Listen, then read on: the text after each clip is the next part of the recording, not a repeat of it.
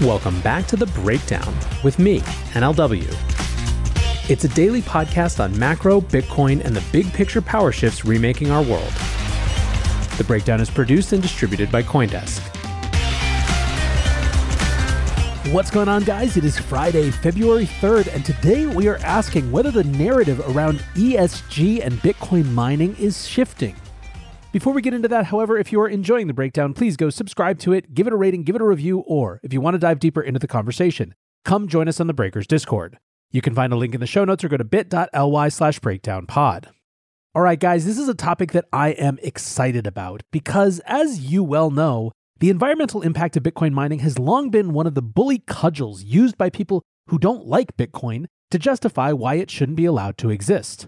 Look at the environmental costs, they say. How could this thing possibly be worth that? Now, of course, there are a million counter-arguments to this. There is the free market argument that says this set of actors are willing to pay to use the energy. Who are we to stop them? There is the slippery slope argument of where does it end when we start making value judgments that one use of energy is better than another? What other types of activities might be imperiled? There are the folks who would point to the social and governance upsides of Bitcoin as countervailing other environmental costs. And then there are those who argue that Bitcoin mining actually has some pretty interesting potential positive impacts on environmental goals for those who are willing to go beyond the cheap headlines and easy assumptions. Still, those sorts of arguments are all too few and far between in mainstream media. In fact, at the moment, driven largely of course by the market cycle, a much more popular media trope is the type of critique exemplified by Charlie Munger's sensationalist, ill-backed up piece in the Wall Street Journal this week, Why America Should Ban Crypto. The 99-year-old Berkshire Hathaway vice chairman wrote in the WSJ, "It isn't currency, it's a gambling contract with a nearly 100% edge for the house." His argument was basically that sometimes cryptos are first sold to a promoter at a negligible cost before being purchased by an unassuming public, allowing the promoter to capture a massive payday. It makes sense that Munger would be describing a phenomenon best associated with ICOs from 4 years ago, but here we are. Almost half of the article is dedicated to praising the Chinese Communist Party for their 2021 ban on crypto, as well as citing the 100-year ban on issuing common stock in England following the collapse of the South Sea bubble.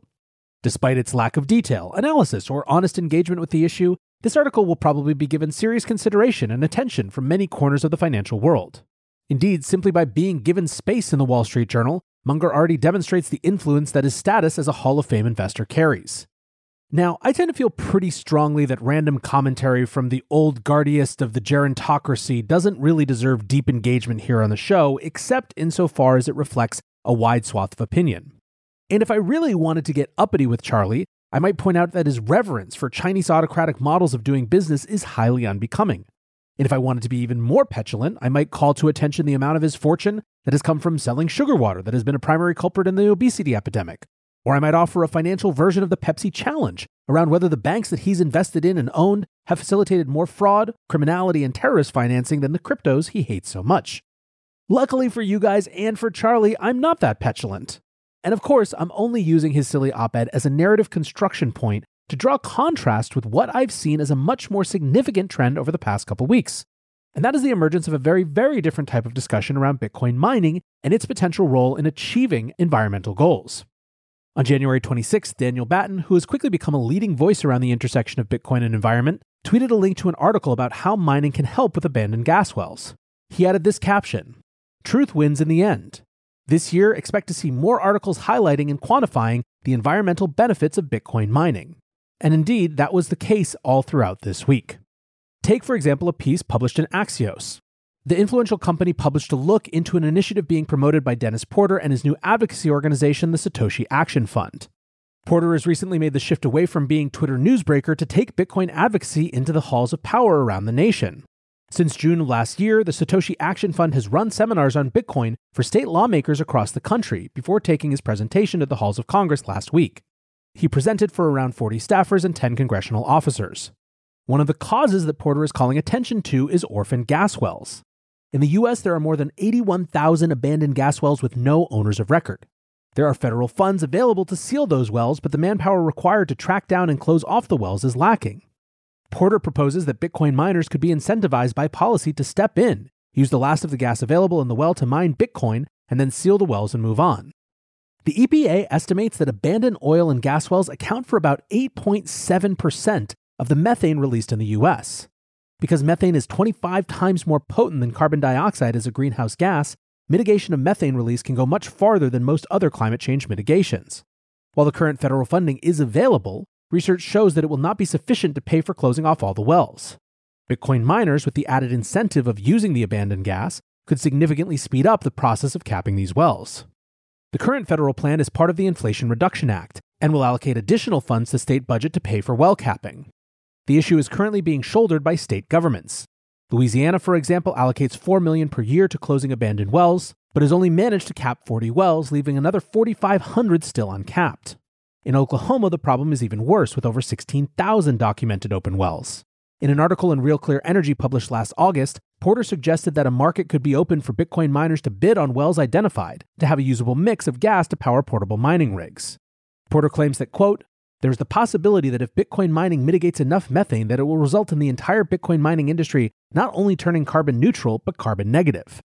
Taking over well sites has complex legal liability issues, so Porter's proposed legislation would help make the risk more predictable, thus removing a potential barrier to getting miners involved in the cleanup effort. Porter said, quote, "It's a win-win for everybody. It's an inarguable win for the environment, it's an inarguable win for the economy, and it's an inarguable win for those states that don't have to spend taxpayer dollars to plug these abandoned oil and gas wells." Currently, the proposal appears to be getting the most traction in Missouri and Mississippi. Now, what I think is great about this is that it really just obliterates the normal distinctions between environmentalists and Bitcoin advocates. Pretty much everyone can agree and get on board with the idea that having old gas wells leaking methane into the atmosphere is probably a bad thing. What's more, it's clear that the structures that have been built so far to solve that problem just haven't worked. They haven't had enough incentives. These proposals create the opportunity to add a profit motive on top of that, which either will or won't work. But for the first time, Bitcoin gives it an actual chance. Join CoinDesk's Consensus 2023, the most important conversation in crypto and Web3, happening April 26th through 28th in Austin, Texas. Consensus is the industry's only event bringing together all sides of crypto, Web3, and the metaverse. Immerse yourself in all that blockchain technology has to offer creators, builders, founders, brand leaders, entrepreneurs, and more. Use code BREAKDOWN to get 15% off your pass. Visit consensus.coindesk.com or check the link in the show notes.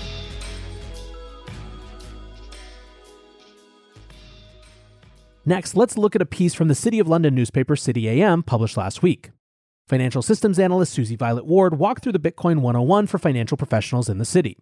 The article itself was nothing new for Bitcoiners. It walked through some basic facts about the origins of Bitcoin and then broke down some of the typical myths surrounded by the asset.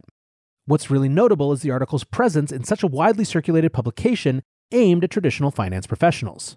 What's more, the largest section of the article was dedicated to examining and questioning the environmental harm claims often levied against Bitcoin.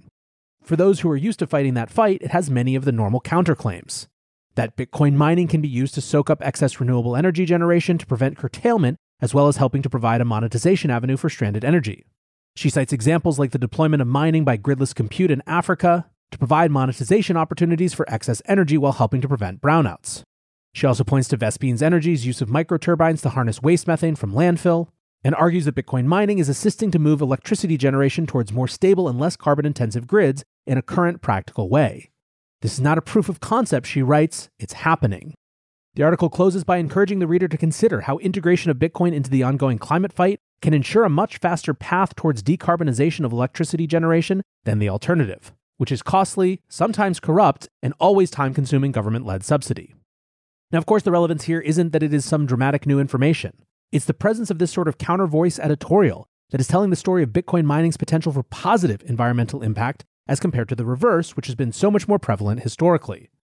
Along similar lines is this piece from Forbes, Why No One Saw the Success of Demand Response Coming. The article basically discusses the rise of demand response programs in which consumers are compensated for reducing their electricity consumption during pre-notified peak demand periods. Tests of this in the UK and the US have shown a lot more people willing to participate in these sort of programs than many might have thought. This article argues that the growth in demand response has obvious parallels with the Bitcoin mining implementations that have been growing in popularity in recent years. In July 2021, Marathon Digital established their first Bitcoin mining facility, which was co-located on a Texan wind farm. While the wind farm was capable of producing 280 megawatts of energy operating at capacity, it could not bring the entirety of this electricity generation onto the grid. requiring the energy to be curtailed. Having a Bitcoin mining facility built behind the meter alongside the wind farm allows the electricity output to be stabilized. At the same time, the mining operations can be curtailed during a grid emergency, allowing the full power of the wind farm to be delivered to the grid. This use of Bitcoin mining is a natural match for wind and solar generation, which naturally have massive peaks and troughs in their output depending on when the sun shines and when the wind blows. As the race to replace carbon-intensive fuels used on electricity grids increases, there is a need for additional load balancing infrastructure. But again, proposals are often in the form of costly projects like battery storage or carbon sequestration facilities. Bitcoin miners can offer a much more financially viable alternative, and most importantly, they actually exist today rather than being a solution that will take years to develop. And this is really the key point here and why Bitcoin mining advocates are so excited about this technology's potential as a part of renewable infrastructure. Yes, there are other approaches to dealing with these issues, but many of them involve technology that's still very nascent versus something that can be set up and just works today. Yes, of course, you need to build facilities, but building a data center is a fairly well-established construction method, whereas, for example, battery facilities are much more complicated, to say nothing of large-scale carbon sequestration or hydrogen production facilities. So anyways, what you're seeing is, again, this trend of a different type of discussion around ESG and Bitcoin mining. But while op-eds are all well and good, the question is anything actually happening? For that, we turn to New Hampshire. A commission established by New Hampshire Governor Chris Sununu on the subject of cryptocurrency has returned their recommendation to the state government. That Bitcoin use in the state should be encouraged and incentivized, and that miners should be offered partnerships to improve the electricity grid.